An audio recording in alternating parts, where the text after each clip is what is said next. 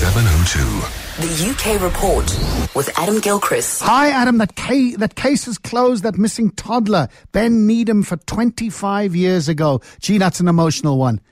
Oh, yes. And although case closed, it's still not really closure for Ben Needham's mother and for some other members of the family. But essentially, yes, 25 years. And I've reported on it many times in that period.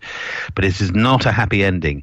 21-month-old Ben vanished playing in his grandparents' garden on the Greek island of Kos, and after a quarter of a century of supposed sightings and appeals and leads that led nowhere, and the theory of abduction that was constantly put out, well, now after a 3-week dig by British detectives at a house in Kos, the farmhouse, they have some new forensic evidence, and also this dovetailed with a supposed confession from a digger truck driver, and it does appear, according to police, that Ben died in an accident. Simple as that, really. I mean, it doesn't quite, still answer it, but little Ben was playing somewhere and may have got crushed or buried or, anyway, killed by a digger truck.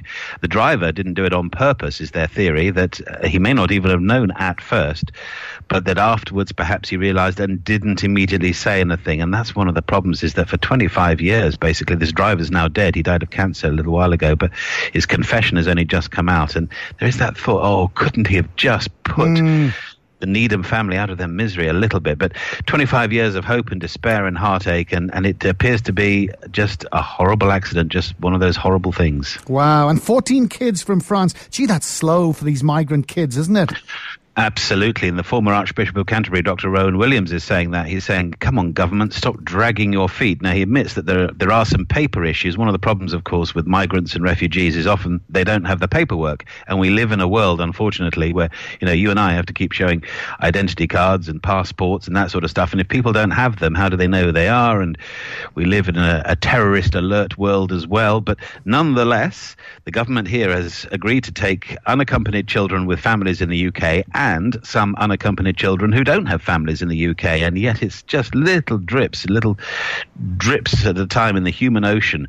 Nonetheless, for all that, 14 refugee children came into Britain yesterday. It should be about the same again, maybe 10 or 12 more today. 14-year-old Amal Khan from Afghanistan is one of those, and he was all smiles. As his brother put it, it's a beautiful day. And as Amal came in, this is a little chap. He's only 14, but when he set out from Afghanistan, he was 13. He crossed the whole of the Middle East and Europe on his own, and he was in the notorious jungle camp in Calais for 6 months on his own. So there is some, unfortunately, there are also some children who've gone missing, in inverted commas, in Calais. We don't want too many of those. Absolutely not. We'll leave it there, Adam. Thanks very much indeed. And of course, when are they going to seriously try and end the war in Syria? It is insane.